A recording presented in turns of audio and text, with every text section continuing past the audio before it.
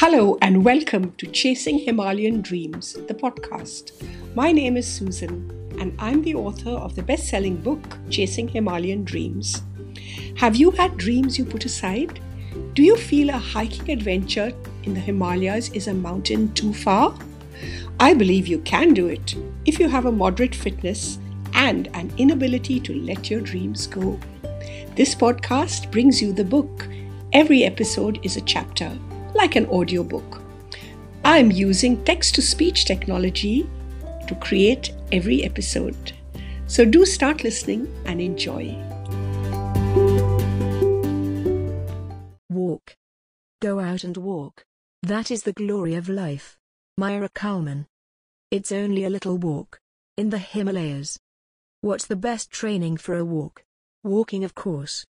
I live a long way from the Himalayas. I need to train where I am, every day. I wasn't concerned about altitude. After all, I thought, I'd lived in the mountains when I was younger, in Kashmir, Darjeeling and even Ladakh. I forgot that I was older, and Brisbane, Australia isn't the perfect place to train for high-altitude walks. I searched for places and parks with a lot of slopes. My normal walking grounds are the slopes of neighbouring Mount Gravatt. A laughable 187 meters. Even Mount Kuthai is a paltry 287 meters. We needed more training walks in Australia with steeper gradients, but they just weren't available. The Sandakphu trek strides up and down over long, steep, relentless stretches. Be prepared to clamber uphill for a grueling 5 to 10 kilometers, or scurry downhill non-stop for 15 kilometers.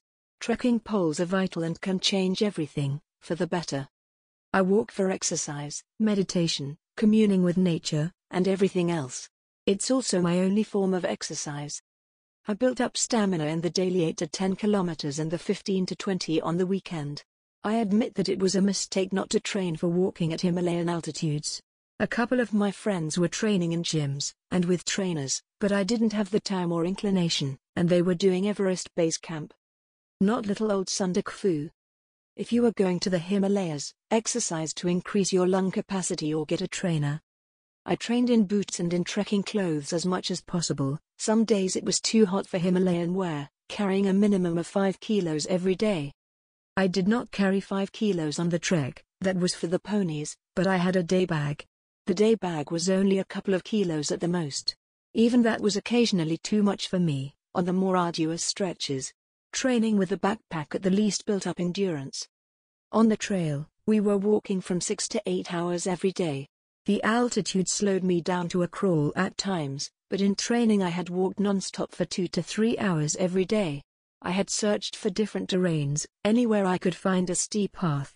8 to 10 kilometers a day in an undulating forest turned out to be a bit of a joke. Even the first day's hike was a vertiginous 8 kilometers that left me questioning my fitness.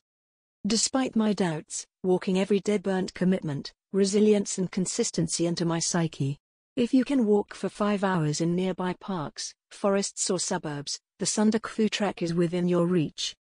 Training for the Himalayas is a lifestyle change. Apart from walking, I also trained for health and fitness, to increase physical strength and endurance. I had a health check with my doctor. I had blood and lung tests and got recommendations on how to get into better shape. To walk at high altitudes, it's best to reach your lowest healthy weight without losing muscle mass or strength. But I admit it was a struggle. At 60 it's a challenge to drop the weight, but there were other huge benefits. I didn't crave junk food and empty calories and swapped all the simple carbohydrates for protein and fresh vegetables. By cutting out all simple carbohydrates, the sugar highs and lows vanished, boosting stable energy levels throughout the day. Eat to build energy, resilience and immunity. It might not be possible to avoid every germ on your way to the Himalayas, but a robust immune system means that a cold or flu is not going to flatten you. I take high-quality whole food supplements, omega-3 and glucosamine, as well as echinacea. Pampering my body now means it can serve me better on the adventure. I also shared a lot on social media, including videos, and people commented on how well I was looking. Not only dropping weight, but my skin and hair were glowing, they said. Nothing like compliments to keep the motivation up. My support team, at home and on social media, are vital to my success. I'm on Facebook and Instagram. To the people who supported me, your support was priceless. I'd planned to write a book about it, so I built my social media team and my social media presence a long time before the trek. All kinds of things happened on the trek. I couldn't do the planned Facebook Lives, I couldn't update my blog as often as I had intended to, but because I had already built a following, I had people waiting for me whenever I managed to get the word out. In one photograph in the book, I'm checking for mobile connectivity at the top of the world, literally above the mountain ranges and clouds. The best health plan for you is the one that you will do, and pick the people who will support you in the long run. Because I needed to train for a long time, I made sure it was something I loved to do.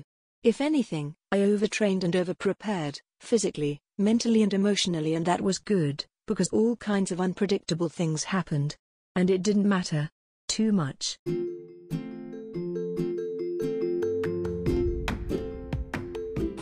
I hope you enjoyed this chapter of my book. If you liked it, send me a message or let me know. You can find the ebook or print book on Amazon. Also, there's a free book of Himalayan mandalas for you to color in on my website, susanjagannath.com/freebies. Keep listening.